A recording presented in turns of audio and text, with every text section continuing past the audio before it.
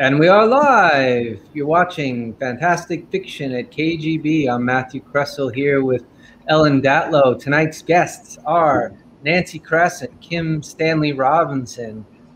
Stan is with us. He's just in an undisclosed location. There he is. He's freezing, so we're not keeping his bandwidth is not great. So we're sticking with audio for now, but not to worry. We have a awesome author photo that we can overlay when it's his time to read. But yes, I'm really excited about the readings tonight. Both of you guys are some of my favorite authors, and this stars.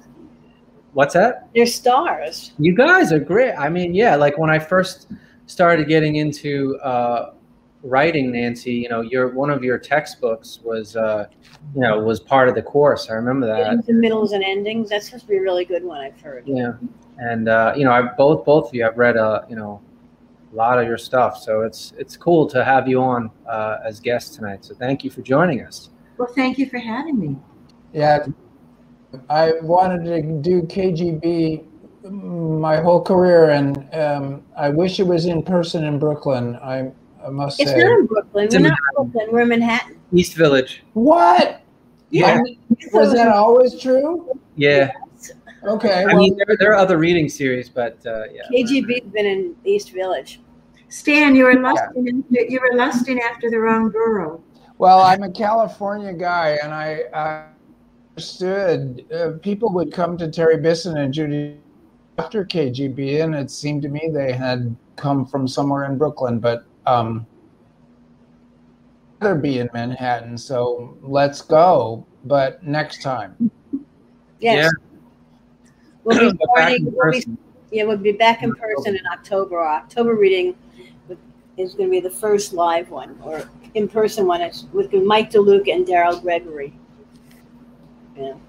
Oh, I just had this conversation with there's someone who I'm going to be doing a virtual chat with in Second Life, and he's all annoyed because apparently people are using what we're doing is virtual, but he considers virtual reality stuff only virtual reality, and never the twain shall meet. And I said, I'm sorry, but virtual words evolve. You've lost.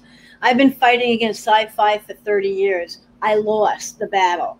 You can fight as long as you want for virtual, but no, virtual conferences, virtual readings, they're virtual and you lose.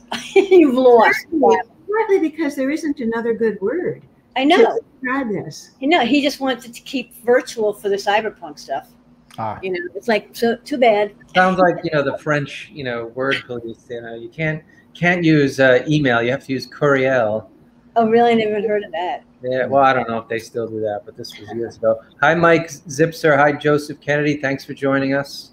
We'll actually be starting in about 10, 15 minutes. Yeah, we're just hanging out now. This is Fantastic Fiction at KGB. Thanks for joining us. I think both of you, if I recall your names from previous streams, so you know who we are.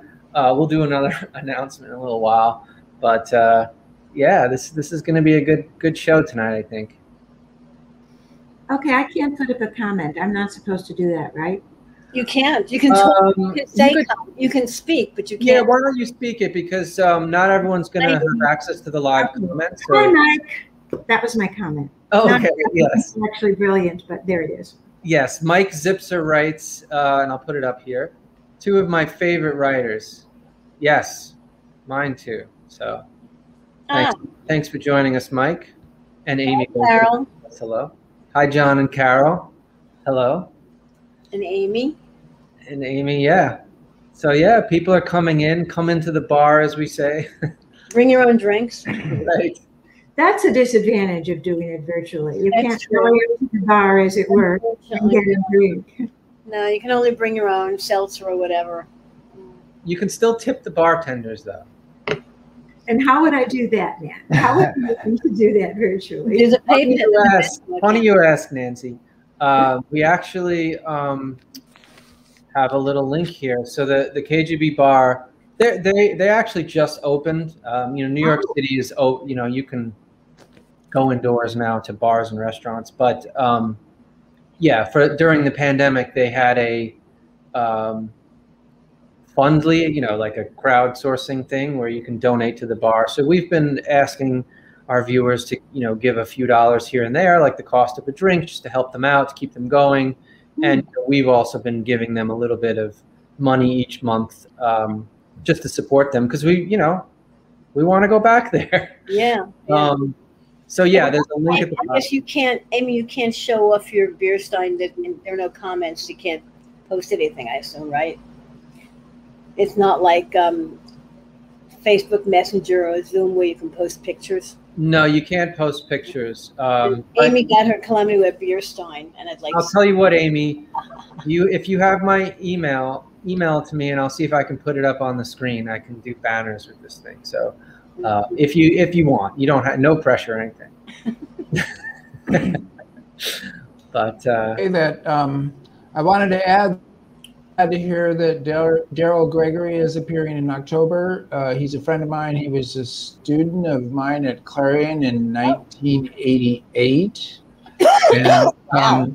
And he's on fire these days. He's one of the He's got a new novella out.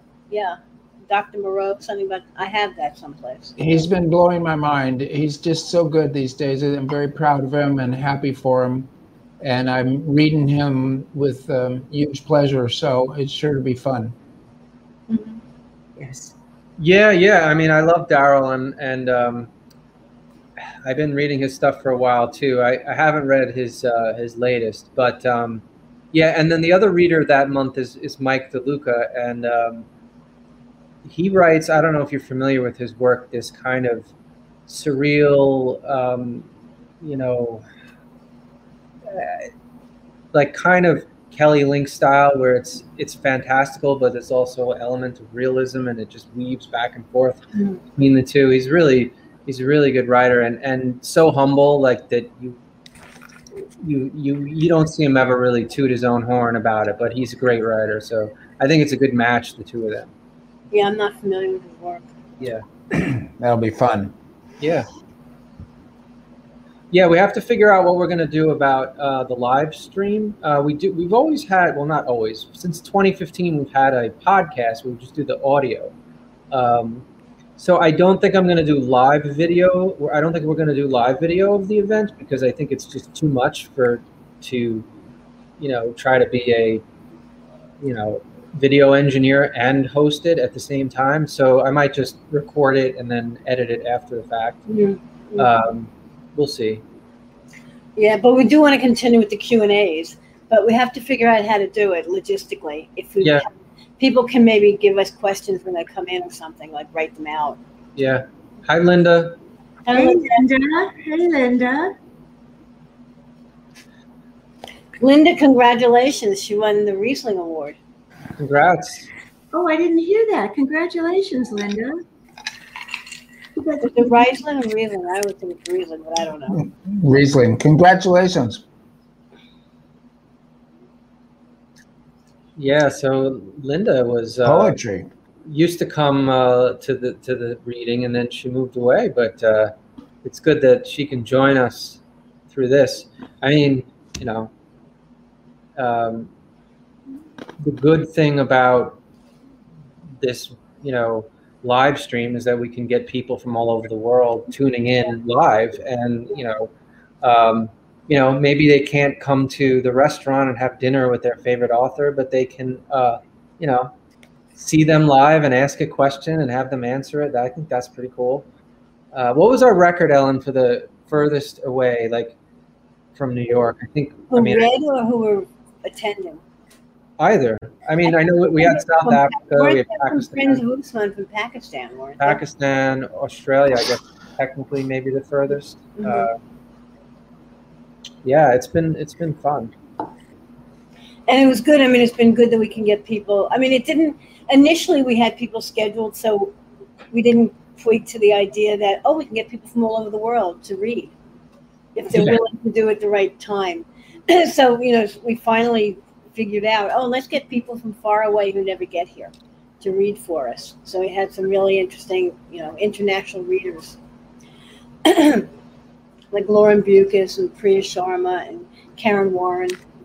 Mhm. So when you go live, you're going to have to lose that aspect of it. Yes. Yes. So back to Yeah. locals, so people who come to town.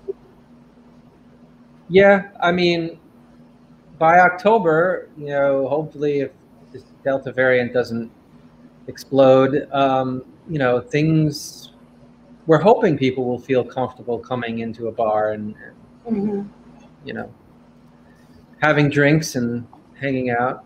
Mm-hmm. People want to. Yeah. Oh, Yeah, I mean, I've been in a few places. I actually went to, I think most people might be familiar with Grady Hendrix. He's a horror writer. He had a book release party on Friday, and that was probably the first time I was in, out. it was in person. Where was it? A place called Powerhouse at the Abbey, which is in Dumbo, Oh. the bookstore. Mm-hmm. Really nice bookstore. You know that famous iconic picture of Brooklyn Bridge that you always see? Mm-hmm. It's taken from that street in the bookstore right there on the corner. Nice place, and Grady's a great presenter. He does these like horror presentations, Mm-hmm. like rapid fire and really funny and witty, and it's a good show. But it was the first time I was really out with people. Well, I want to. Well, Matt, there's a dim sum place opening down a few blocks from me. Yeah. Once it does, I want to get a crowd together to go. Okay. I remember right before the pandemic hit, you were going to get dim sum. Yeah, we went. We did good dim sum. Oh, you did go? Oh, okay. Yeah, to Chinatown, the oldest dim sum parlor in Chinatown. This place is currently an offshoot of another place in Chinatown. I don't know when it's opening. I mean, it's still boarded up, but they just signed the lease, so hopefully in a few months. All right. It's between 13th and 14th Street and First Avenue.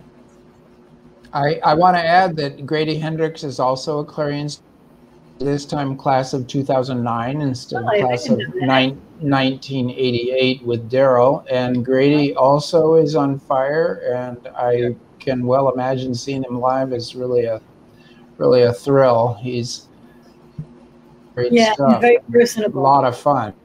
Mm-hmm. Yeah, I mean, the research that he does for these presentations is kind of insane.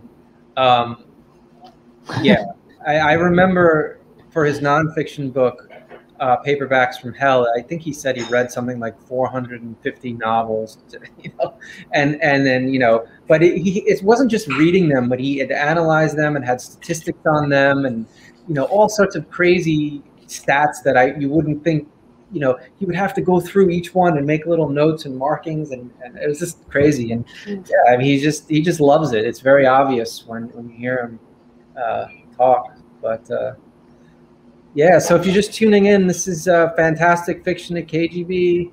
I'm Matthew Kressel. I hosted with Ellen Datlow. Tonight's guests are Kim Stanley Robinson and Nancy Kress. Heavy hitters, heavyweights. If you don't know who they are, where the hell have you been? Seriously, these. Mike, what are you in for? Mike, are you in for going to dim sum or something else? Yeah, Mike's like we're in. Yeah. Yeah, you might have to wait a minute. There's a little delay in the right. Yeah, but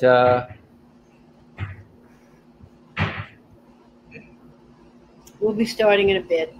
We'll be starting in a minute. Oh yes, Mike. Okay. Yes, when it opens, we'll all go there. I don't know how big the place is, but I mean, I still we can go to Chinatown anytime. I want to go for dim sum. Let's plan it. Forget about this new place. Let's just go to Chinatown and do it. Is this like the place on Elizabeth Street where they sit you at a giant table with other people and the tablecloth hasn't been cleaned in weeks? And I'm sure that's not going to happen anymore. I'm sure they're cleaning things much more like. I don't know. And then they come around. The place on 13th Street, I think, is high end, and I don't know how big it is. Yeah, and then they come around and they say, because I don't really eat shrimp, I don't like shellfish, and I say, "Is this shellfish?" I said, "What is this?" "It's fish," And then they give the stamp, and it's in Chinese. I don't read it. I'm like, "All right, I guess it's fish." "What's this?" "Fish. Everything's fish." I love shrimp, but anyway, yeah, I love dim sum. But you have to, and I'm going for dim sum on Friday in Hoboken, but only 3 people, so it's not too much fun, but still. We can stuff ourselves. All right. So it's about 10 after. Should we get started? Sure. Okay. Nancy, you ready? Yes. Okay. All right. So just real quick, I know I repeat myself a lot on this, but I just want, for the sake of people who are new, this is Fantastic Fiction at KGB. I'm Matthew Kressel. I co-host the series with Ellen Datlow. It's been going since the late 90s. Normally we host at the KGB bar. Because of the pandemic, we've been doing it online. This is our 17th month doing it online. We're going back to the bar in October, and as Stan said, with the great Daryl Gregory and the great Michael DeLuca. So we hope that those of you who can make it will do that. And then we're working on something to figure out how we're going to record video of the event. We don't know exactly how we're going to do that yet.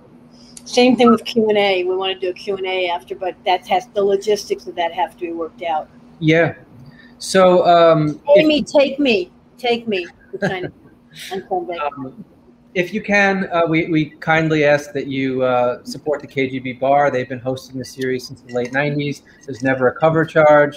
It's one of the great literary venues of New York City, according to the New York Times. We agree.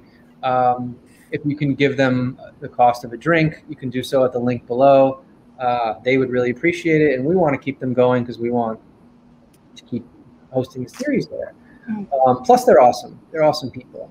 The other thing is our series itself, the Fantastic Fiction at KGB, our series, requires a little bit of money to run.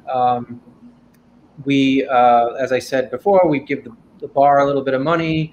We used to take the authors out to dinner. We don't do that anymore, obviously, because we can't. We will again. We will once we have. We will once again, but we do give them a little stipend, which I need to talk to you guys about afterward. And then we also the streaming service that we use costs a little bit of money. So if you can, enough about asking for money. If you can, there's the link. If not, no worries. We still love you anyway. All right. So our first guest is Nancy Kress. Nancy is the multiple award winner of science fiction and the occasional fantasy. Even horror once in a while. Not real. Horror once in a while, right. Her most recent works are the standalone novella Sea Change, about the genetic engineering of crops, and the space opera The 11th Gate, based in Seattle with, and then there's a missing word there, with somebody. I'm just reading off the bio here. Based in Seattle with something. You can fill us in, Nancy. Nancy divides. My husband, writer Jack Skillingstead. I can't believe that. I'm so sorry. I'm sure I missed the paste. Oh, okay. Probably Jack. Yeah. All right. Based in Seattle, period, or comma. Nancy divides her time between writing and trying to train a very stubborn Chihuahua puppy. Sorry, my phone just blasted. Writing and trying to train a very stubborn Chihuahua puppy. Here's Nancy Kress. Thank you, Matt. I am going to read from. Whoops. Okay. I am going to read from Sea Change, which is a standalone novella from Tachyon that came out last year. 2032, Seattle, Washington. The house was clearly lost. I watched from my seat on the second-story balcony of the Cinnamon Cafe as the tiny house, a 10 by 15 imitation Cape Cod with a single dormer, wavered in the middle of the intersection below. It turned to the left, to the right, back to the left, ending up crosswise to the intersection. Traffic honked and stopped. The house didn't budge, probably recalibrating. An ancient Lexus with an ancient driver tried to swerve around the house, but there wasn't enough room. The driver leaned out and shouted at the house, as if that would do any good. Whoever was inside had the shutters closed. Several homeless who were not supposed to be in this historic preservation neighborhood jeered and laughed. The robo-server wheeled up to my table. "Can I bring you something else, ma'am?" I waved it away. My beer was only half drunk, and the show below was too entertaining to gulp the rest, even though I would be late to meet the new recruit.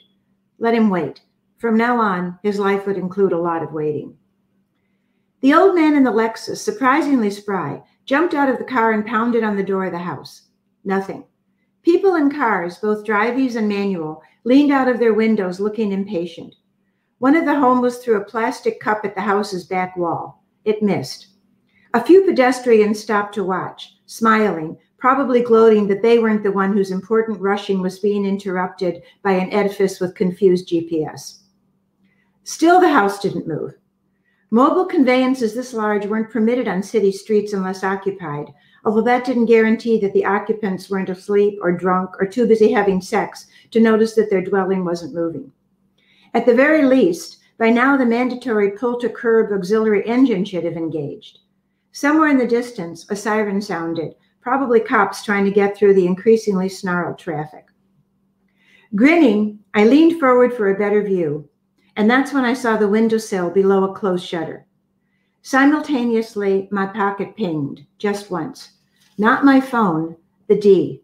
It only operated at a distance of fewer than 25 feet to avoid electronic surveillance. I walked down the stairs, forcing myself to not hurry, to look like any other person strolling around Pioneer Square in the rare October sunshine. The ping from my D was significant, but it was the paint on the windowsill that propelled me, a specific and ugly shade called Tiffany Teal. The famous New York jewelry store should have sued over the name. The paint company, after spectacularly bad sales, had discontinued the color. Tiffany Teal was roughly the color of wet cleanser, and it went with no other color in the known universe. It was the first thing that every new recruit memorized, drilled until they could distinguish it from azure, leaf, evening sky, and pale turquoise. We possessed gallons of it, all that was left in the United States, in multiple discrete locations. Every organization needs a signature color, Eric Kitson had said, among his other stupid utterances. Blues are cops. Reds are communists, unless you live in Boston, where they're a baseball team. Oranges are historic Irish enemies. Pinks are a girl band. I could go on, but the argument was too dumb. Eric Kitson was dead, and Tiffany Teal paint was used only to signal the presence of the org. It was useful only for line of sight, but on the other hand, it couldn't be hacked, unlike all other forms of communication, and the org knew better than to trust what the government or software companies said about digital security. Not since Kitson's murder. The house had a single step leading to its single door. The driver who'd pounded on the door had retreated in disgust. He sat in the front seat of his car, shouting into his phone. In one of the backed-up cars, not too far away, a child wailed. Surreptitiously, I pinged open the door with my D, turned to give a theatrically amazed look to onlookers, and ducked inside to the blatting of the alarm system. The cop siren was much closer now. I had only a minute or two. There was nobody in the tiny house. It had a loft bed, no time to search up there, a galley kitchen, fold-down table, 2 easy chairs, bookshelves, a TV. The door to the bathroom was open. I darted in, took the toothbrush, and barely had time to swallow my D. Saliva deactivated its mechanism. The D was soft, but nearly a half-inch square, and it got stuck partway down my throat, which gave my voice a strangled gasp when I turned to the 2 cops who filled the doorway. The door, it was, go down my throat, damn it, open. I heard a child. The D finally finished its trip down my gullet, crying, and I thought someone might need. I'd always been a more than passable actress. Jake would have been proud of me. Or maybe not, given everything. But I gave the cops the tremulous shakiness of a shy but compassionate middle-aged woman trespassing to save a child. I also had with me real trepidation creasing my face, a fake ID in my wallet that matched my fake retina scan, and fury in my blood for whatever missing agent of the org had put me in this position. If it had been an agent, the alternative was worse. Most of all, I felt fear. Not for myself, but for the organization that always hovered between detection and ineptitude. The organization made of dedicated amateurs up against both law enforcement professionals and a stupid public. The organization that I would protect with anything in the world until we'd succeeded in our attempt to save that, probably unworthy, world from itself, whether it wanted that or not. Sometimes the world doesn't know what's best for it. Only one of the cops, the one in uniform, did the talking. Middle-aged and stocky, he balanced exasperation with boredom. A traffic problem didn't interest him much. It didn't interest the younger one either, who wore a suit and spent most of his time scrutinizing the inside of the lost house. His silky brown hair wanted cutting. It kept flopping over his eyes in, I assumed, a misguided attempt to look like the pop singer Canton Sparks. Not a chance. His eyes were the same blue, but his nose was too big and his lips too thin. Ah, vanity. They didn't keep me long. Quote, Caroline Denton, unquote, did not own a drivey house, had no priors, and possessed ID that matched her retina scan. She had a job with Dugan Brothers Temp Agency. Routine police wanding showed no electronic devices except a cell phone. By now, the D would have dissolved in my stomach acid into its nanocomponents. But I would have been happier to talk to cops had I not been in my Caroline Denton identity. Much happier. However, I recorded a witness statement since abandoning a self-driving house to drive alone was a misdemeanor. Then I left, concealing how shaken I felt. Who was supposed to have been in the house? And where were they now? Arrested, kidnapped, defected? One of the problems with any modern resistance movement is that anything can be hacked. Anything. As 3 presidential elections, the Wall Street Great Meltdown, the catastrophe, and Kitson's murder all proved. The reconstituted org takes no chances. None of our communications are electronic. We use couriers like me, and, only if we have to, the U.S. mail. We use verbal codes. We use methods that would be familiar during World War II, except that back then, they had radios in the mechanical Enigma machine, and we don't even do that. We rely on our members' brains, also a fallible storage and communication system. But at least a hacker in China or at DAS or at one of the fanatical Luddite movements can't obtain documentation of what we're doing. They can, of course, obtain our actual brains. Where was the org agent who should have been in the wandering house? The new recruit would be waiting for me in Lincoln Park. He'd wait all day and night if necessary. If he didn't, he was no longer our recruit. I had 3 choices. Leave him there, meet with him first, and then go alone to report the wandering house to Kyle, or grab the recruit and take him with me to meet Kyle. By the time I'd reached West Seattle, I had decided. I would meet the recruit first. I have good instincts about people. Lincoln Park in October was lovely.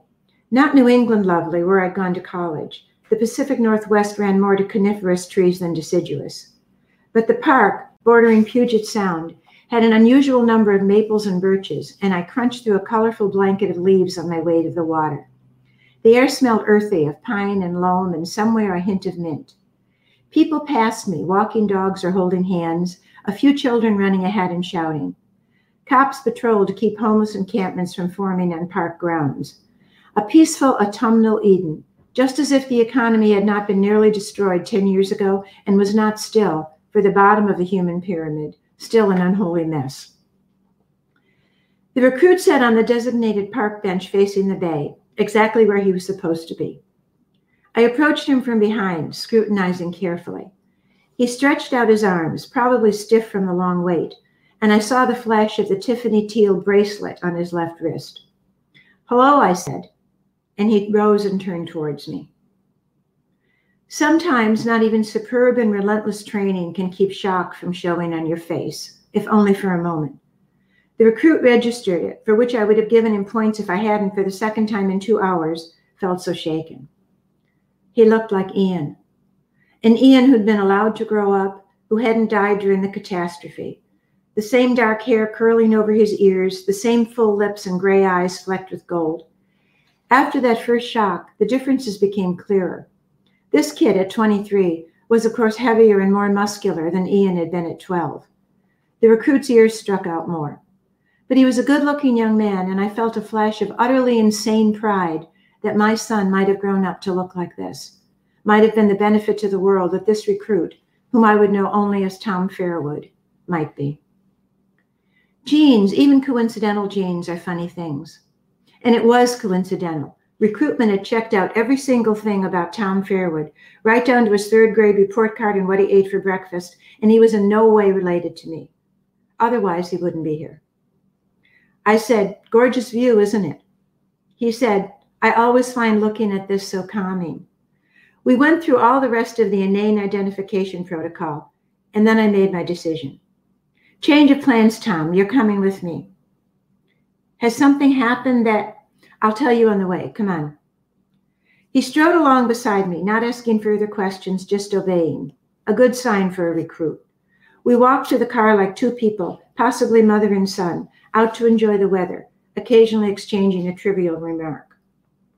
In my car, Tom said, "Are we going to a station?" "No, you're going to meet our cell leader." He nodded and said nothing more until we pulled up to Kyle Washington's house in the Seattle suburb of Burien. It was not my job to train Tom. The recruiter, whom of course I didn't know, would have done that. Tom would already know everything important, why we were organized the way we were, the security measures we had to take, the reporting rules, the kinds of tasks he would perform. My job was to assign him those tasks. I was the third in command in our cell of the org, a grandiose position for a group of 4 people, now 5. Only Kyle, our cell leader, knew where other cells were. If Kyle was hit by a bus, his second, quote, Jonas, end quote, would report to one of the scientists at one of the 4 stations that our cell covered and received further instructions from him or her. The org had to be set up that way. When its predecessor group hadn't been, soon after the catastrophe, the result was that the entire original group had been discovered and prosecuted under the RICO statutes.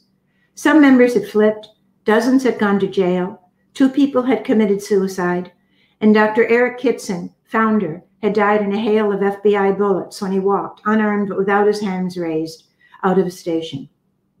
No FBI agents were ever prosecuted for that murder. For our carefully rebuilt resistance movement, secrecy and planning were key. A relatively small number of people can effect huge change if they're well organized. In 1917 Russia, just 23,000 Communist Party members eventually seized control of a government controlling 180 million peasants. A tiny handful of terrorists brought down the World Trade Center towers. In the org, the only name it had, recruitment was rigorous. No communications were digital. Everything was on a need-to-know basis, and hardly anyone knew anybody else. Certainly I didn't. I didn't even know how big the org was in total, although I suspected it had grown pretty large since Kyle had once let slip a reference to regional headquarters, which, of course, implied a non-regional headquarters somewhere. That was a small nugget of knowledge that I was not supposed to have. Kyle, on the other hand, did not know about the much larger nugget of knowledge that I possessed, and I was not going to tell him. Kyle Tyrone Washington lived under his own name. A 6'2" African-American NXFL, ex-NFL wide receiver is too noticeable to assume an alias. His wife, Susan, was in the front yard doing whatever you do to flower beds in October. It involved a rake, bags of organic-looking stuff, and a wide straw hat. Susan wasn't one of us, and she didn't know what Kyle did when he wasn't at his legitimate job, which was counseling troubled teens and their even more troubled parents in an office adjoining their small brick house. "Caro," Susan said, stripping off her gardening gloves. "How nice to see you." "You too, Susan. This is Tom. Kyle probably told you about him." "Oh, yes, another chess protege, but I didn't realize you had a match this afternoon." "Kyle doesn't. Tom and I do. Susan Washington, Tom Fairwood.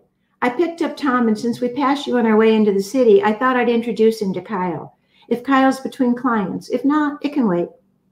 "I'll see." Susan smiled pleasantly at Tom and started for the offices. Susan was kind, incurious, and a little dim. I was always surprised that a man like Kyle chose a woman like her, but there's no predicting what strangely assorted couples will marry. Just look at Jake and me. Kyle and Susan emerged from his office. Susan said, "Can you stay for coffee?" "Thank you," I said, "but we have a scheduled match. Kyle, Tom wants to ask you about Fisher's use of the X-ray attack in the 1963 championship match." Susan laughed. "I'll leave you chess people to it." When she was out of earshot, Kyle asked, "What happened?" I told him, leaving out the toothbrush in my pocket. "Kyle, do you know anything about that lost house that I should know?" "No. I'll find out what I can before the meeting tomorrow morning. Meanwhile, since he's here, you might as well take Tom to the station with you. Introduce him there." "All right." I didn't ask if or why Tom could take an overnight trip on such short notice. If he had domestic complications, Kyle wouldn't have allowed me to take him. And I need another D, I said. I had to swallow mine at the Wandering House. Kyle said, you go through a lot of those, Carol. They don't grow on trees, you know. Not yet. Ha ha, I said. Kyle gave his usual wintry smile. His face wore a permanently pained expression, even though he wasn't a pessimistic person. A passionate idealist, he thought that the org could succeed in its mission. I tried to share this belief because I so desperately wanted to. Sometimes I even succeeded. Kyle brought me another D from a safe somewhere deep in the house. Back in my car, Tom said, so do you know a lot about chess? Nothing at all, I said. I've memorized some sentences to drive Susan away. You'll need to do the same. I'll give you you don't have to, he said. I held a 2100 ranking in college. I nodded and concentrated on driving to I-90, eyes on the road, expression blank. Ian, too, had played chess. After 10 years, grief was no longer a tsunami swamping everything else in my mind, but the slow, dark tides that it brought were sometimes worse. And thinking of Ian meant, inevitably, thinking of Jake, who would never see this kid beside me who looked so much like our lost son. Although considering everything that had happened both between us and around us, maybe it was a good thing that Jake would never see Tom Fairwood. But still, Jake's loss, and mine, one of so many, starting from practically the day that Jake and I met. Okay. I'm going to stop there. That's great. Thank you. Thank you. I hope that you'll read it to find out what the org is doing and what the problems are with what the org is doing and what the other problems are that impinge on what the org is doing and how the whole thing comes out. Is the book out now? Yes, it is. It's a novella. This is it. It's a standalone novella. I can never get this right. There it is. Yeah. Hold on, I have a link here. Oh, good. Yeah, so you can get it at the link below. It's in that scrolling thingy, it's Chiron, whatever they call it, and then also in the YouTube link at the bottom, and on our, obviously you don't have to get through Amazon. Get it at your favorite bookstore if you prefer. Or you can order it directly from Tachyon, who have a website. Excellent. Yes. Good. So Amy did send us a photo of her Stein, so I could show you, and there it is. Ouch. Wow. Great story. Yeah. Beautiful. Yeah. Are you drinking beer out of it, Amy, while you listen to us? I hope you are. We have to at least try to duplicate the KGB atmosphere. Right. Oh. Have some Baltica. Yeah, It's like the Russian Budweiser. Only if they have the really dark Baltica, which they Yeah. don't before. So. All right, so we're going to take a quick 5-minute break. Everyone can get a drink of water or your favorite beverage, and then we'll be back in a couple minutes with Kim Stanley Robinson. So hang around.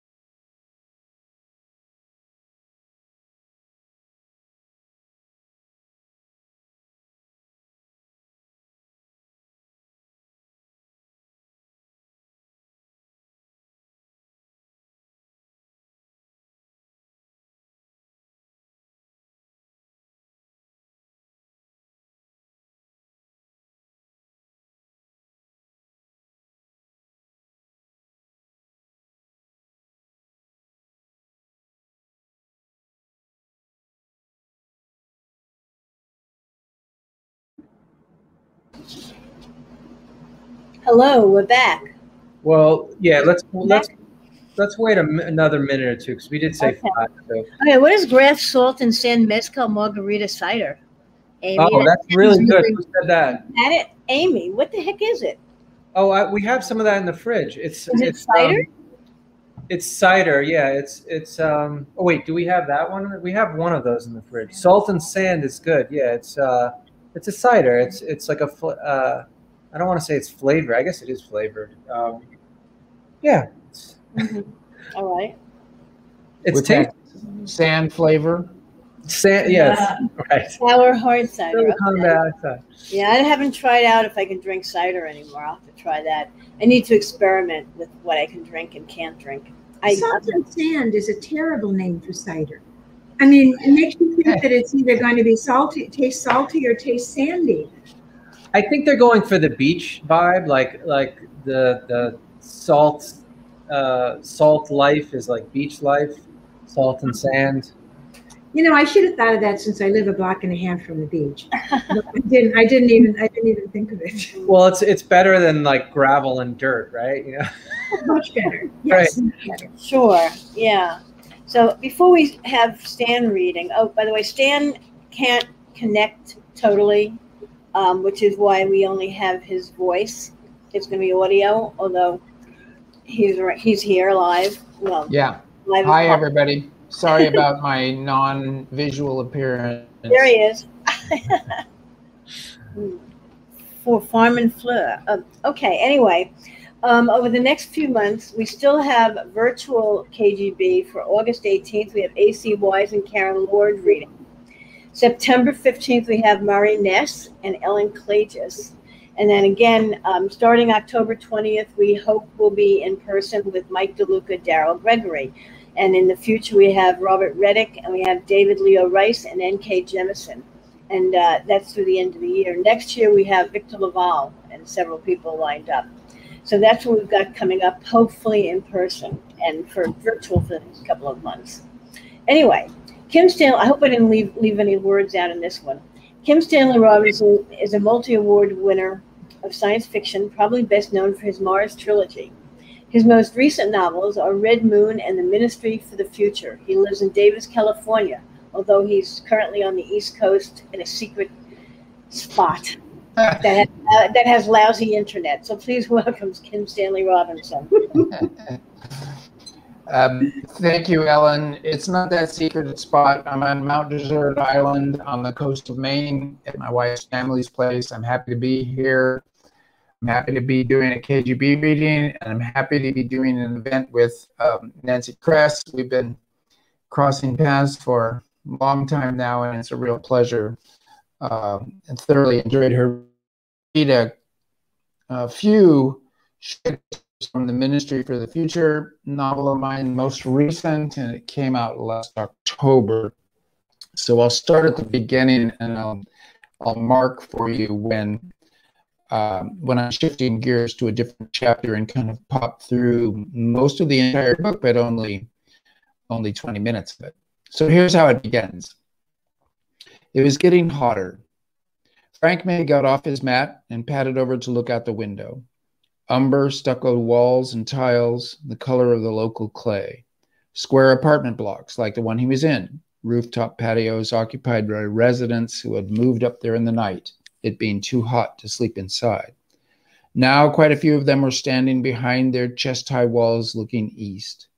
Sky the color of the buildings, mixed with white where the sun would soon rise. Frank took a deep breath. It reminded him of the air in a sauna, this the coolest part of the day. In his entire life, less than 5 minutes in saunas, he didn't like the sensation. Hot water, maybe. Hot, humid air, no. He didn't see why anyone would seek out such a stifling, sweaty feeling. Here, there was no escaping it. He wouldn't have agreed to come here if he had thought it through. It was his hometown's sister city, but there were other sister cities, other aid organizations. He could have worked in Alaska. Instead, sweat was dripping into his eyes and stinging. He was wet, wearing only a pair of shorts. Those two were wet. There were wet patches on his mat where he had tried to sleep. He was thirsty, and the jug by his bedside was empty. All over town, the stressed hum of window box air conditioner fans buzzed like giant mosquitoes. And then the sun cracked the eastern horizon. It blazed like an atomic bomb, which of course it was. The fields and buildings underneath that brilliant chip of light went dark, then darker still as the chip flowed to the sides in a burning line that then bulged to a crescent he couldn't look at. The heat coming from it was palpable, a slap to the face. Solar radiation heating the skin of his face, making him blink.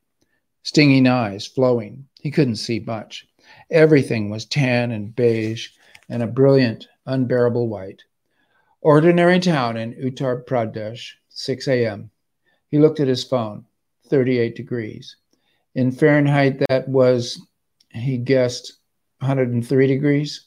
Humidity about 35%. The combination was the thing. A few years ago, it would have been among the hottest wet bulb temperatures ever recorded.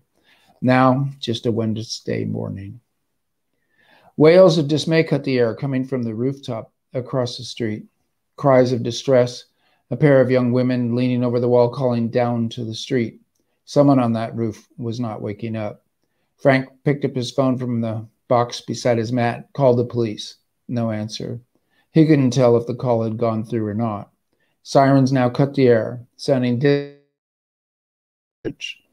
with the dawn, people were discovering sleepers in distress, finding those who would never wake up from the long, hot night, calling for help.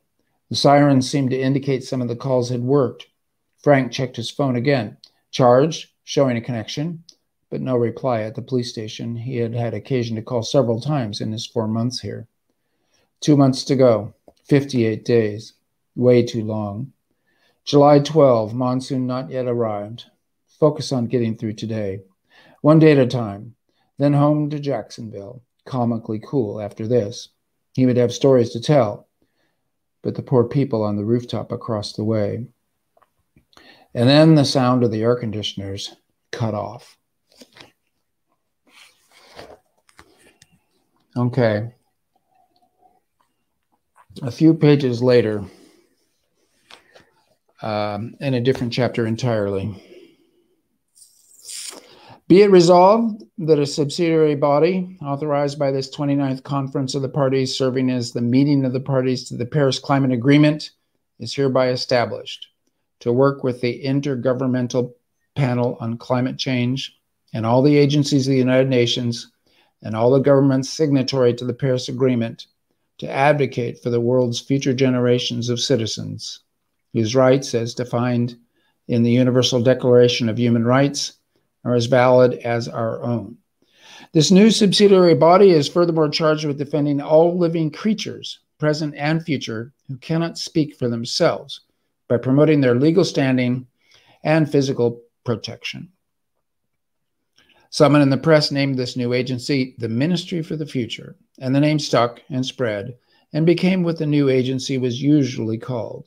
It was established in Zurich, Switzerland, in January of 2025. Not long after that, the big heat wave struck India. So I read that in order to give you kind of the enabling device for this science fiction novel. Seems to me a science fiction event that the Paris Agreement, but it really does exist. So that's a good thing. I'm going to skip forward to the middle of the book now. This is the Ministry for the Future in my novel is headed by a woman named Mary Murphy, an Irish woman, a diplomat, used to international relations and humanitarian efforts. And at the next section I'm going to read you has to do with a meeting with the central banks. And I would suppose at this point, it might be 5 or 10 years after the establishment of the Ministry for the Future. And a lot of stuff has happened. So, hosting a meeting of a dozen or 20 of the most powerful people on Earth, which meant also accommodating large staffs for each of them, was a big job, but one that the Swiss were used to performing. For this meeting, there were too many people for the ministry offices to hold, so they held the meeting in the Congress Hala down by the lake. The morning they convened, the broad picture windows spanning the south wall of the big room provided them with the pathetic fallacy in full measure. A spring storm lashed the Zürichsee, with low, shifting gray clouds dropping black brooms of rain onto the silvery lake surface, the windows running wild with deltas of rainwater kaleidoscoping this view. Nothing unusual in that. No LA-like climate apocalypse here, just Zurich spring weather as usual, but still very fitting given the mood in the room, which is one of grim virtue.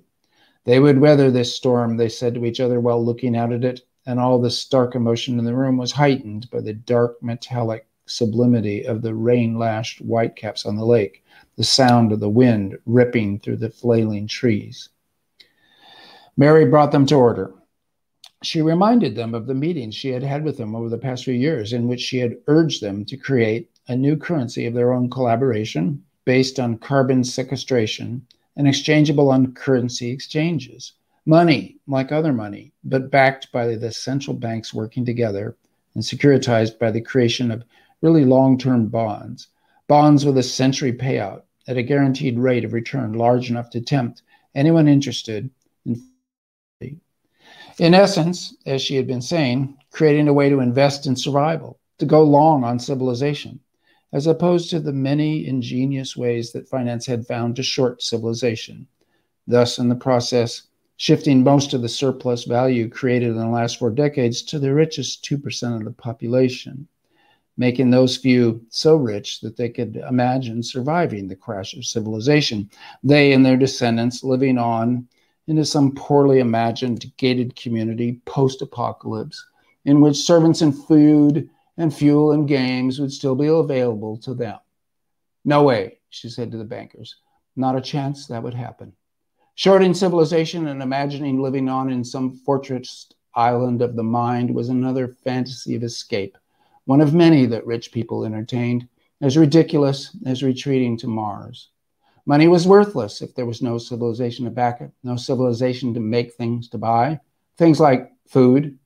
So even if the central bankers were regarding their task in the very narrowest terms, as they did, as stabilizing prices and helping the employment rate, and more than anything else, preserving the perceived value of money itself, to do that now, they had to leave their usual monetarist silos and regard themselves as what they were, the not-so-secret government of the world.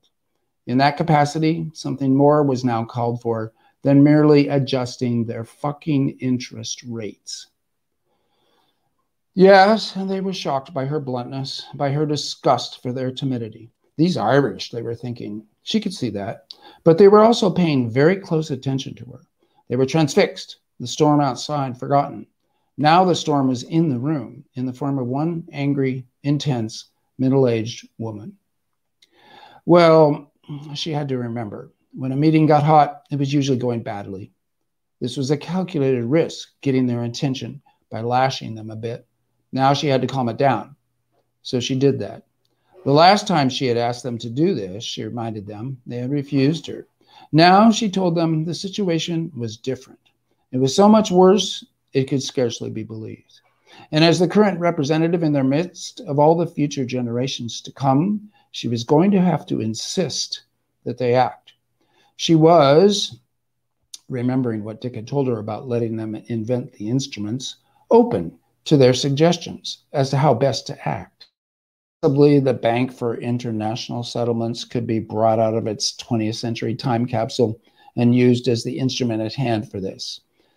And possibly the G7, possibly the G20, possibly the network for greening the financial system. Because whichever group did it, civilization was trembling on the brink. They were going down. They had to act. Here, the pathetic fallacy of an ordinary Zerker spring storm helped her to bring her point home. The wind was really howling now. The air was black, though it was just before noon. The whole lake was slamming into the windows and blurring the view. Then the wind clarifying it with a blast, time after time. It was almost as rainy as Galway. Okay, so that's about mid-book. And now I'm thinking I'm going to try something I haven't read before. It's been 9 months since this book's been out, and there are certain obvious set pieces to give people the sense of what the book's about. But I'm ready for something different. There are 106 chapters in this book, and I've probably only read about 10 of them, a little repeatedly. So I'm going to try something new because KGB is a special space. And I'm thinking that it would be fun to try something from very near the end, when a little bit of a bend in the arc of history has been accomplished through a whole lot of Sturm und Drang, as you can gather from the previous things I've read. But very near the end, people are seeing a kind of light at the end of the tunnel. And I guess what I would like to say about this book is that I wanted to write out a kind of best case scenario for the next 30 years that you, the KGB listeners, that the science fiction community could still believe in, which is a pretty tough test to put to any future scenario. So that said, I'm going to drop into this, chapter 103 out of the 106. I don't think anyone ever figured out who organized it. Whoever they were, they wanted to stay out of the way and have it look self-organized, have it emerge out of the zeitgeist. And maybe it did. I mean, ultimately, we all did do it together. It was already a feeling everyone had. I think something like 4 billion people tapped their phones to say they had taken part in it. Like New Year's Eve, except it was agreed it should be a simultaneous moment all over the earth, near the spring equinox in the northern hemisphere, like Nowruz or Easter. Having it be the same very moment for all seemed right. It was important to feel the connection with everyone and everything else as a kind of vibe. Kulike in Hawaiian, it means harmony, or La Olulu Olu, Harmony Day. Evoke the noosphere, call it into existence by everyone thinking of it at the same time. That's not a time-delayed thing. It has to be simultaneous. So we in Hawaii kind of got the short end of the stick time-wise. The timing was presented as a given, which I think means that someone somewhere had to be doing it in terms of organization. But anyway, East Asia got the late night. Then going west, they went down through the time zones until Western Europe got noon. Then across the Atlantic, it got earlier and earlier across the Americas to a dawn patrol kind of thing on the West Coast. So we in Hawaii were looking at 3 a.m., I think it was. Fine, whatever. An excuse to stay up all night and party. And it has to be admitted that it was still nice and warm for us, even in the middle of the night. So we could go to Diamond Head and look out over the ocean as we partied. And the moon was full that night. No coincidence, I'm sure. So it was nice. Down in the concert bowl, bands played through the night, and we sat on the ridge talking and drinking and watching the ocean by moonlight. Good south swell, too. So that a lot of us were talking about going to Point Panic at sunup to catch some waves. Great way to finish this event. Back in Mother Ocean where we all began. Slide offshore wind, too. So the time came and we listened to the voices on our phones. We are all children of this planet. We are going to sing its praises all together, all at once. Now's the time to express our love, to take the responsibilities that come with being stewards of this earth, devotees of this sacred space. One planet, one planet. On and on it went. It seemed clear to me that the original had been written in some other language, that we were listening to a translation into English. And in fact, you could tap around and hear what was being said in other languages. Gupta insisted on listening to it in Sanskrit, which he admits he doesn't understand when spoken, though he reads it. But he claimed that what we were hearing had to have been written or thought originally in Sanskrit, maybe even thousands of years ago. And in fact, the Sanskrit version of it did sound very primal, which made me curious, and I clicked around, and I found a version in Proto-Indo-European. Why not? It sounded like Spanish. I switched to Basque, supposedly a living fossil of a language, and it too sounded like Spanish. Actually, both sounded quite a bit stranger than Spanish, older than Spanish, odd, harsh, primal sounds, but no more so than Dutch or many another language that isn't Hawaiian. You always hear all the same sounds. And no matter which language I tapped on, I kept hearing Mama Gaia. Yes, of course. Mama would be one of the oldest words, maybe the first word, invented over and over by babies trying their best to talk, but having limited control of their mouths, and yet always trying to say the same thing, to beseech or celebrate that great goddess filling their sight, the fountain and source of all food, warmth, touch, love, and eye contact. Mama! I cried out that night on the ridge, seeing the why of it for the first time, the why of everything. Of course, it's a category error on my part to genderize the planet in that crass way, but we were high that night on the worldwide love fest. And since everyone was singing and cheering and hooting as after having caught a great white and a great wave, I just kept sounding Mamma Mia, Mamma Mia. Because of course, being human, the other first word we speak is always me, mine, me, me, me. And God bless the Italians and whoever else in the Romance languages for holding fast to that very first phrase. The same in all the languages. I checked Proto-Indo-European, and sure enough, it was the same there too. Mamma mia, genius of a language. Yes, I was a little drunk, a little high, a little giddy. I mean, think about it. A worldwide moment during which all sentient beings aware of the project were to sing praise together to the one planet we stood on, to perform the noosphere created by this so vast and complex biosphere, where, while standing on the lithosphere and contemplating the hydrosphere and circulating the atmosphere in and out of us, breath after breath. It's great, but it's a little hypothetical too, right? It's hard to know how to feel it. What could we do in that moment but try? As a linguist, I naturally think of the words involved, but there was more to it than that. So I tried all that too. I drank and I looked around at the faces of the other people on the ridge, all of them also trying, and many of them had their dogs with them there. The dogs too were trying to understand it, very aware that something unusual was happening, such that some of them barked or howled, which some guys instantly took up. Of course it was time to howl at the moon, like wolves. What a great language. And besides, we were like wolves. We turned wolves into dogs, and they turned us into humans. We were something like orangutans before, solitaries who didn't know how to work together. It was the wolves who taught us that, who taught us the idea of friendship and cooperation.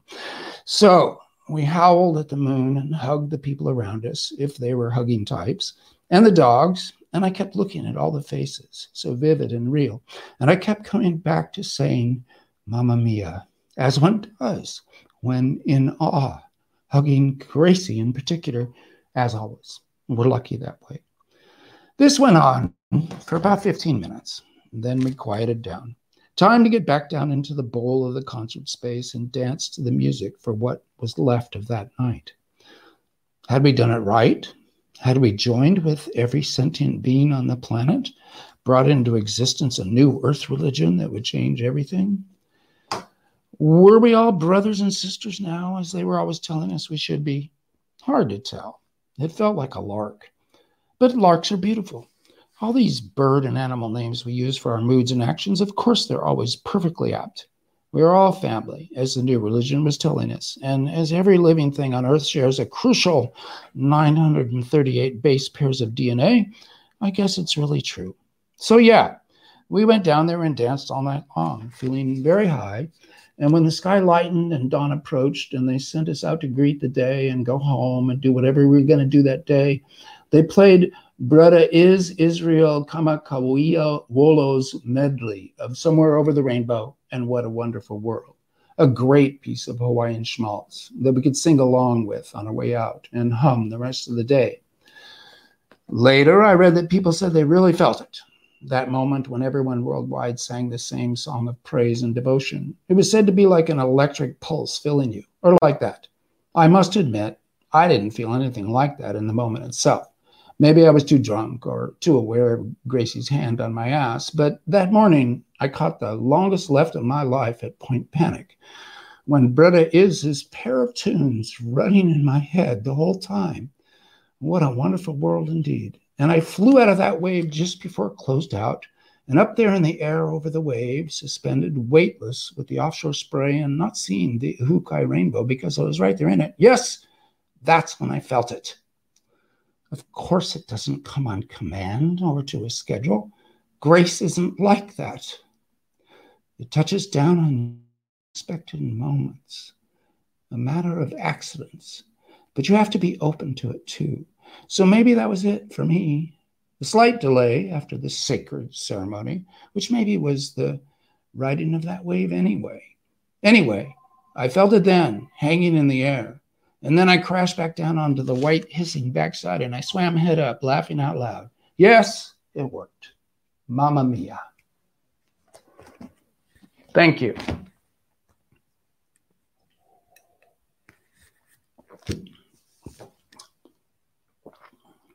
People, are you still there? Oh, God.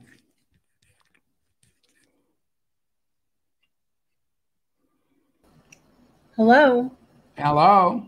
Is Stan still there? That was Sorry great. about that, Stan. We're still here. Can you hear me? Yes. Okay. You came back. I was worried. Yes. I'll tell you what happened. No, that was great. We heard you the whole time, and I really love that. I actually didn't get to that chapter in the novel yet, so I was like, should I hold my ears? But I have to audio video engineer. What I did was to improve the bandwidth, I removed us from the stream, so it was just you. We were still in the green room, so to speak, but not on the actual stream. Mm-hmm. So took me a second to get everyone back. So yeah, that was great. Yeah. How can you be so optimistic about? Anyway, that's my question. Right. How do you maintain your optimism about humanity, Stan? I can answer that very honestly with Mamma Mia. My mom was an optimist by policy who instructed me that it was the only moral position to take. That it didn't matter what the world was doing, that it was your duty to be optimistic and help other people. So she was a great exemplary figure for me. Yeah, I just want to say, first of all, thank you for so much of science fiction I read these days is like just grim. I mean, some of it's really good and compelling, but also grim. So I appreciate that your stuff is usually not. Although I will say, like, I thought you were going to read, and I'm not going to spoil it for people who haven't read the book yet, the section at the beginning in India where the power goes out. I was like, oh my God, that's such a that's a hard chapter. Is that the one you're going to read? So no. I appreciate that you gave us a taste of that. So yeah, but yeah. So if anyone has questions for Kim Stanley Robinson or Nancy Kress, please ask them in the live YouTube comments. You can ask them now. We have a few questions we're going to ask them as well, I think. So I have one for Nancy actually. I think I was saying before the live stream started that I took a class at the New School a long time ago, and your book was the textbook there. Like that was the book. They're like, you need to have. I think it was beginning, middles, and endings, right? Tell me, how did you get into teaching writing? How did you get into doing that stuff? I've always been a teacher. After college, I taught the 4th grade for 4 years. And then I moved on to teaching college, getting more degrees, and then moving on to teaching college.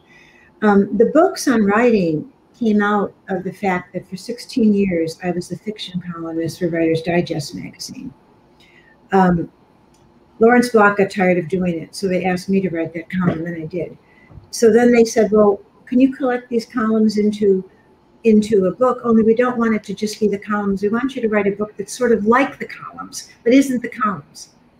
So after we got the actual meaning of that rather cryptic message straightened out, I wrote that book, and it's been in print ever since, which has been a long time, from which I conclude that a lot more people want to learn how to write fiction than maybe to actually read fiction. That's an extra conclusion. There it is. There's Sophie. Sophie's behind me. Hello, Sophie. We have a question here from Linda Addison for both guests tonight. Since you both have written SF in the future, I'm curious about when they started these books / inspiration that sparked these two not so future books. I'm not sure if I understand that. She means near future. Near future. Here's when they started these books that sparked it. Oh, I see. When you started these not so future books. Okay. And then she follows up with, since we're now on a planet that is currently challenging human survival with real virus and climate change. Do either one of you stand? I think about the near future a lot because, well, for two reasons. The lazy reason is that it's easier in one sense, because you don't have to invent an entirely different world. You have a world right here, ready to use, with some changes, which will have other ramifications. But you're not trying to invent an entirely different society. To write really good far future science fiction is an enormous challenge, because not only do you have to have a new world, all the pieces have to link together. The other more compelling reason that doesn't have to do with my laziness is that the near future is going to be, in many ways, an intensification of the problems we're facing right now, as Stan's excerpt just showed about climate change. Although the excerpt I read of my book didn't go into enough detail or didn't go far enough to become aware of this, it's about food security problems and genetic engineering of crops. And because these things, and which is tied to Stan's concern, because the reason that there's food security in my future is insecurity, is that with the climate changing, crops won't grow where they used to grow, not the same ones. Right. So when you look at something and you think this is going to be a real crisis, and it's going to be a crisis soon because it's already starting that way, it provides a natural jumping off point for conflict, for characters, for the kind of things that make good fiction. Yeah. I would agree with that, and I would say also that Nancy has been exemplary in working in the near future science fiction, and she's right. Far future science fiction is both hard and also distant. So it's not that great stories can't be written there, because they can, and they can even illustrate various kinds of moral questions in a way that's both entertaining and done in bold, so that you can see the issues better. I myself have never managed to write a science fiction story more than 300 years out, and that was a gigantic stretch, except for one time travel story where I really pushed it, but that's what time travel can do for you. Mostly I've focused on the next couple centuries, and that's a big zone in itself. But in the time of our working careers, climate change has taken over the near future, so that if you decide to write about the near future, you kind of have to write about climate change, because it's going to happen. It's already started, and you can't dodge it. So in a way, it's a powerful thing where science fiction has become the realism of our time, and in a way, it's kind of a restriction where the freedom of imagination to imagine any kind of future is kind of gone for us. I wrote The Ministry for the Future in 2019, and I want to say that was a darker time than now, because we have a new political administration that is much bolder and more realistic about climate change, and also because the pandemic has slapped us in the face. Everybody on Earth is aware they're in a science fiction novel now, and that we're on one planet, and anybody on the planet can get sick from this one disease, and it's accelerating. Not alas, not quite everybody.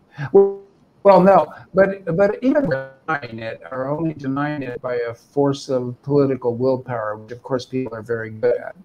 But I would say this, that the timeline in my novel has been, you can throw it out the window. Things that I projected happening a decade or two out are going to happen in the next couple of years. And some of the things I wrote about are already happening, even though I projected them as happening in the 2030s, 2040s. So I think our history has been accelerated in a way that's interesting. The heartbreaking thing is that we knew this was coming.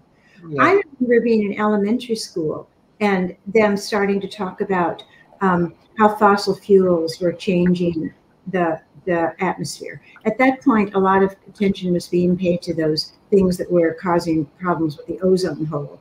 Right. But it just went, it was there then. And as for a pandemic, epidemiologists have been saying for 50 years that there's another one coming. I remember reading a book written 20 years ago by Laura Garrett, The Next Coming Epidemic. Yeah. Yeah, it's actually outdated now, but it was there. And I have written about pandemics more than once, future pandemics. The problem is that people often don't want to hear this because it's not fearful. They equate you with the people who are walking around Broadway with signs saying, the end is near, the end is near. And that's not the case. There are measured responses, things you can do that you can look forward and take and do without actually becoming a total pessimist. Yeah, and I think also there's a lot of propaganda from industry to convince people that somehow switching, let's say, to a renewable economy is going to hurt X, Y, and Z, and they'll just drill that in over and over again. And certainly there's going to be a shift in jobs. Certainly, you know, some people may lose their jobs. I mean, oil drilling is not something that if I were a 20-year-old, I would want to go into right now. I think that would be stupid, or a coal mine, stupid career choice. But if you were, 45 or 50 and you've been doing it your whole life, I could see the concern in that. But I feel like the fear of it that's been drilled into people of like switching to a renewable economy is just, it's overblown. And I think there's also a huge potential to provide jobs and benefits to society that that we ignore. Yeah. I have a question for you, Stan. Are you still with us? Yes, I sure am. Okay, good. So one of the things that I'm not done with the Ministry for the Future yet, but there's an aspect to it where, and I think you kind of almost read I think there's another section where Mary's with the bankers, but where she postulates a cryptocurrency which I think they end up calling the carbon coin. And I was just wondering, like, what's your thoughts? Like, do you think that is something that we may have in the future? Like, will we pay people to keep carbon in the ground? I hope so. I think it's one of the only ways forward where we can avoid disaster. The idea comes from many sources. One of them, for me, writing my book, a paper by Delton Chen that you can find online, such that and now also this network for greening the financial system is a real organization. 89 of the central banks of the world, including all the big ones, have gathered together to see how to green the financial system. They have a paper out with 9 recommendations. The carbon coin is either a symbol of those 9 recommendations, or else it's a 10th recommendation that they haven't got to yet. I don't have the technical expertise to be sure about that. But what's interesting is that they are on it. And really, carbon quantitative easing is something that the new Biden 3.5 trillion infrastructure bill is concerned with, the Green New Deal, the European Green New Deal. They're all paying people to do good carbon work, decarbonization, carbon sequestration. Whether that will extend to paying the people who own fossil fuels to not burn it, I don't know. It seems to me that ought to happen, that the oil companies ought to be paid to pump carbon dioxide back into the ground using their same technology, etc. I can emphasize something that I think all of you in this audience know, or at least the KGB regular audience, that a science fiction writer generally is a kind of reporter, not making up new ideas, but rather reporting on new ideas that you find from the scientific community and then put them into a book and pretend they already happened. And in this case, the carbon coin is It's not my idea. And the last thing I want to say about that is that it's not really a cryptocurrency like Bitcoin, which is like anti a carbon coin in that you burn carbon to make Bitcoin, and Bitcoin isn't real money anyway. It's a speculative bubble. The carbon coin would have to be fiat money, backed by central banks and real, something that you could call essentially or trade for US dollars. So it needs to be official and not a cryptocurrency. Yeah. I feel really stupid. Well, why isn't that just credit cards? I really don't know anything about the science, but is credit cards not using carbon? I mean, it's not printing money; it's all electronic. So how is that different from? All money is electronic now. I mean, really, as everybody's noticed, paper money's going away. Coins, they're numbers in a system, and the more you think about that, the weirder it gets. It's a system of mass hypnosis or mutual trust. Everybody trusts money. That's bizarre, and it means that in some super deep sense, everybody trusts each other, or has to. Yeah. So yeah, it's not about. But you're right. It's the same as all other money. It's just that when the governments make up money in the first place, they would pay it first to decarbonization work, and then it would circulate in the general economy afterwards with what Keynes called a multiplier effect. So, okay, we had quantitative easing after 2008 to keep the economy from crashing. They made up like $13 million from scratch and pumped it into the system, but they gave it to the private banks to do the same silly things they were doing before, essentially gambling and enriching themselves. But in this case, with carbon quantitative easing, the new money that the government's made up, and really, when the Biden administration says we're going to spend $3.5 trillion in order to do good things, that money is not coming from any pre-existing source of money. They're making it up. And we have to understand that and accept that to be the case. When that new money that governments make up is spent for decarbonization and for good biosphere work, then we're paying ourselves to do the good stuff rather than ripping the earth off. So this is the big change. I think we need better propaganda for the Biden administration for this stuff. Yes, Democrats definitely need better PR. They're doing. I gotta say, they're doing pretty damn good compared to in the Obama or Clinton years. The Biden brain trust is the best brain trust that we've seen since FDR. Mm-hmm. Okay. I mean, they have to walk a narrow line, I think. Yes. I think that if they try to go too fast, too quickly, you're going to get a lot of pushback. And I think they're doing a great job. I'm just saying I think they need to communicate better with the general public as to what this all means and their advantage for us, for everybody to do that, to push for this. I agree. Yes. That's what I mean. Not that they're not trying, that they don't have good ideas, but they've got to communicate them better to the idiots like us, and especially the other idiots that not like us.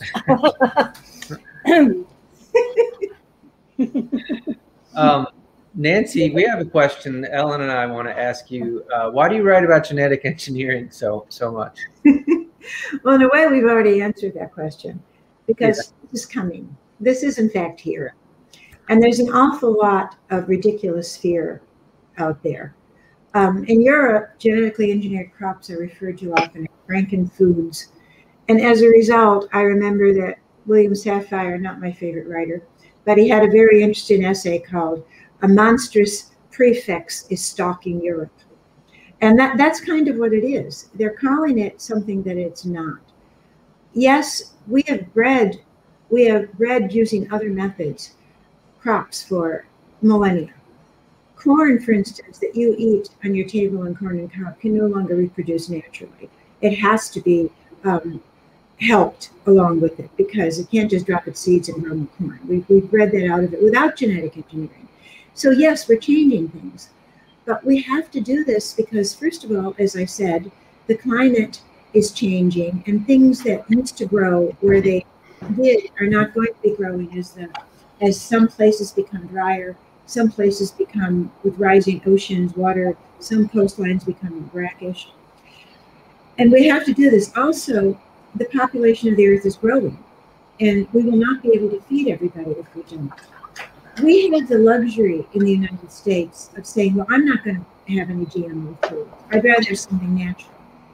Much of the world is not going to have that luxury. They don't have it now, and they're really not going to have it. If we don't get in there and change crops in a way that they can be more adaptable, hardier, with greater yields, and with greater nutrition quality. And this is partly a political problem, and partly a scientific problem, and partly a public perception problem. But when I wrote Sea Change, I wanted to be fair and hit both sides of the equation. What can go wrong and what can go right? You spoke a little earlier about enjoying the fact that much of Stan's work is optimistic. I'm aiming for something different here, not pessimism, but not optimism either. For a balanced look at a very difficult topic and a very misunderstood topic within the context of what I hope is an enjoyable story. I want to back up what Nancy said and just say that she's onto something really important here, that if you follow the science, we have always hybridized plants the entirety of human history. We have better instruments for it now, but it's not substantially different from just cross-pollinating. And these genetically modified organisms are going to help feed the world. I have a friend at UC Davis who her genetically engineered rice can be flooded for 2 months instead of 2 weeks before it dies. There's 5 million acres of it in Bangladesh and in the Philippines. It's all open source. When people object to GMOs, they're usually objecting to capitalism, to Monsanto owning genetic information. Right. If it's open source, if everybody owns it, if it's for the good of humanity, and this is what I think Nancy has been bringing up that's really important. So I just want to back that 100%. Okay. We have a question from the audience. Yeah, we have a question from Gregory Bruno. It's 2 parts, so I'll just read them both. Gregory Bruno says, this question is for Stan. I really appreciate how much attention your work pays to bureaucracy and infrastructure. We tend to think of world building in sci-fi as something different. How do you go about building these complex political and economic worlds that undergird your fiction? Well, I go on at stupendous length in ways that are crazy and that no other fiction writer would undertake and no editor particularly likes. So now it's part of my brand to be that crazy and think that bureaucrats can be interesting. I'm married to a technocrat, a scientist at U.S. Geological Survey. I've spent a fair amount of time at the National Science Foundation. And I have a huge admiration for our federal government, government of the people, by the people, and for the people when it's going right. And of course, it can be bought, and it's a big battle to keep that statement true. So I've thrown the dice. I've taken a risk. And here's where being a science fiction writer helps. You have the American and British and really worldwide science fiction community willing to follow you into crazy areas and to read about scientists and technocrats and read eccentric writers that are obviously kind of crazy like me, and be generous enough to follow that kind of a story along, like Gregory Bruno. So there's no particular trick involved except to go ahead and slow down and take the time to what can I say? Have faith that these stories are interesting stories, that we've had enough car crashes, or that the movies are better at explosions and car crashes than the written word on the page can be, and that the written word on the page has other things that it can do well. So I ever since Red Mars, so now it's been 30 years, I've been rolling the dice on that particular move. And you know, I have a high negative as well as a high positive. It's a controversial move, but you can't please everybody. And it's what I've tried. And I'm just very grateful to the science fiction community and to the audience that I do have that's followed me along with that strategy. Yeah, I think it was your novel, New York 2140, where you have these like interstitial chapters where the narrator says, "You can skip this if you want." Yes, yes. The Citizen is a very gnarly New Yorker, and as a Californian, what I realized is that we all have an inner New Yorker. That if you let that inner New Yorker start talking, everybody knows the voice, everybody knows the accent, everybody knows the style, the aggressiveness. And so I had a great pleasure in writing those chapters. And of course, The Citizen is very in your face about what he's doing in his expository lumps. He says info dumps, which is a term that I hate. And I'm going to dump right on your carpet, he said. All right. This question is from Linda Addison for both of you. Question for both. I appreciate that both authors have characters in their books that don't look like them. Can you talk about the process of writing them? Do you have others read your work, etc.? Well, Linda, you were one of the people that read mine. When I wrote Stinger, which has as one of its point of view characters a Black female scientist who works at the CDC, an epidemiologist. I'm hoping that you remember that you read it for me, because I wanted a couple of Black friends to go over and see whether I had made any egregious or embarrassing or awful or offensive errors. And the only thing you told me was I got the hair all wrong and to lose the sunscreen. So yes, I do have people. Wait a minute, Dave. What? Why, one of them. Why lose the sunscreen? Pardon? Lose the sunscreen? Well, Linda told me that I needed to do that, yes. You mean Black people don't need sunscreen? You're going to get sunburned. That's what she told me then. Linda. That's what she told me. I want to hear What about you, Stan?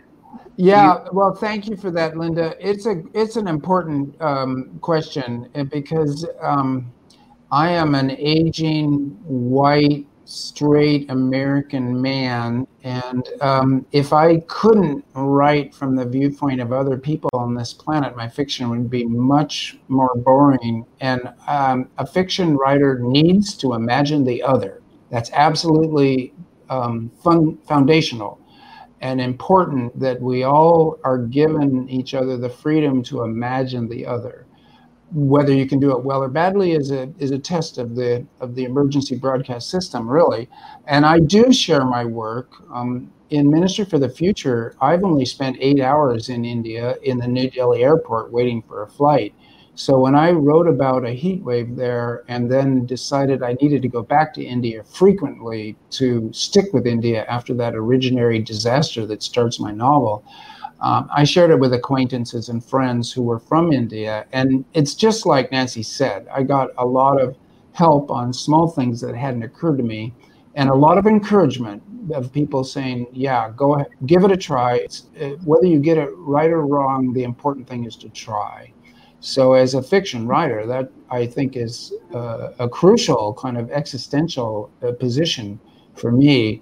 I need to be able to at least try to imagine the other without offending people in some philosophical way. Okay, so Linda says that the sunscreen thing was within the context of the story. I'm sure it was. This was a long time ago. Oh, okay. Oh, thank you, Melinda. Okay. So we're coming up on 8:30. We just want to know if people have any other questions for our guests tonight, Nancy or Stan, or if either of our guests have questions for each other. No pressure or anything. I have a question for Nancy, and it goes back to Beggars in Spain, one of your greatest and most famous novels.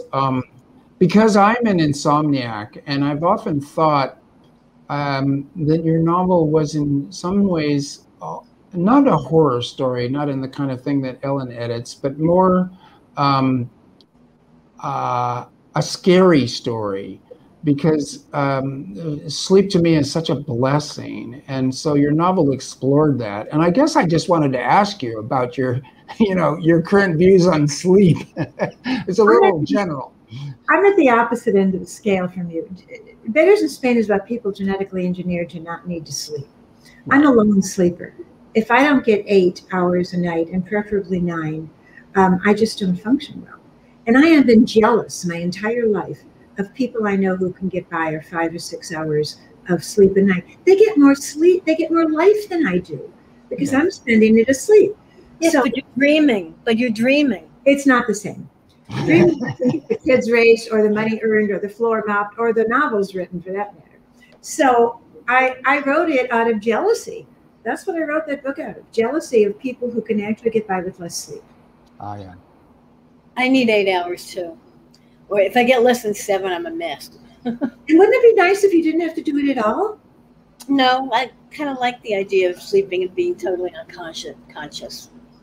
When I was a single mother with 2 small children and 2 jobs, I would have given anything to not have to sleep. Yeah. Well, it's a great book, and it's a great exploration of that whole topic. I kind of like my sleep. I am insomniac, but I do need my 8 hours. So when I have my bad nights, I plot my novels, and then the next day I have to nap extensively. Well, when you've got a daytime job, that's not so easy. Yeah. So it's been a messy aspect of my life, and and you know, the truth is, there's not that much science fiction that has gone into something that takes up a third of your life. So I think you caught an important topic there that people haven't figured out is a great subject for stories, especially science fiction stories. There's more research than there used to be. They've located at least 2 genes that seem to influence that short sleepers seem to have in more than just by chance. And we're a long way from being able to do anything about this. But there is more research going on than there used to be. Yeah, I do envy people who love like have 3 hours of sleep or 5 hours of sleep and are perfectly and they're fine and they do a day and they get so much work done. It's like totally productive, you know? Yeah. At a certain point, I just can't get so fuzzy brained. I'm done. I can't do anymore. All right, I have one more question for each of you, and then I think we'll call it. What's next from you guys? What do you have coming out, or what are you working on? I don't talk about work in progress, so I'm not going to. Okay. That's fair. Stan? I have substantially finished my first nonfiction book. It's about hiking in the Sierra Nevada of California. So it's part memoir, part geology, part history. It's a mess. I'm scaring myself because I feel like I know how to write novels, but I don't know how to write about myself, and I'm feeling like writing about my Sierra life has been hugely stimulative and interesting. I've wanted to do it all my life, and now I've finally done it. So that will be out in May of 2022. And do you have a title yet? Yeah, it's called The High Sierra: A Love Story. Oh, okay. Yeah. Cool. All right. Unless there are other questions that come in the last second. Melinda Ray Allen says there's also a type of inherited familial insomnia. It's generally fatal. Yes, I wrote about that in a story called Pathways. When I discovered that, I was just horrified. And I wrote about it in a story called Pathways that's in The Best of Nancy Kress, because it just completely horrified me that people who can't sleep at all, but they're not genetically engineered, so they just can't. And it's very rare, and it runs in families. It's genetically traced, and it is almost always fatal. Wow. All right. Well, I think that's probably a good place to stop. I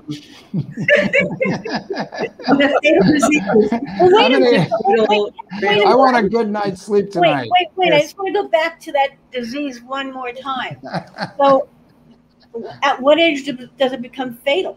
I mean, can they live with it till they're 20 or 30 or 40 and then they drop dead? I don't understand. Somewhere in their 20s or 30s, it tends to induce first madness and then death, yes. So do that many of them reproduce? Well, yeah, if you're going to live till you're 30, you have time to do that. But again, it's very rare, and it runs in families. And right. Not everybody I'm saying the family knows they're going to get it. It's it's like, do you decide to have a child if you know that your child is going to die at 25? Maybe it's obsessive. That in Story of Your Life? Yes. Yeah. Things like that. I mean, all kinds of diseases that that someone's going to get. It is. It's an ethical, a moral decision to have a child that's going to have it. I guess. Well, you don't know that the child will have it because. Why not? If it's genetic, don't they have now? Don't they genetically test for it now? Now maybe they can. They haven't been able to, because with any genetic disease, it depends on the way the genes fall. Right. And even if it's dominant, 1/4 of your kids, if you have enough of them, won't have it because they will have 2 recessives. Oh, right. Okay. So then you're throwing the dice. You're throwing the dice, yeah. Yeah. Okay. All right. Well, that's interesting. Okay. So on that note. Yes. Thank you, everybody. Thank you, everybody. Thank you, Nancy. Thank you, Stan. Great. And thank you, Ellen and Matt, for having us. Yeah, thank you, Ellen, Matt. Thank you, Nancy. Fun to do something with you. Say hi to Jack. Yeah. Well, don't hang up yet, Stan. Yeah, don't hang up yet, Stan and Nancy. We're going to hang out in the green room after the broadcast ends, just for a minute. But good night, everyone. Thanks for watching. Thanks for donating, and we'll see you next month. Yeah. All right. Have a good night. Good night. Bye now.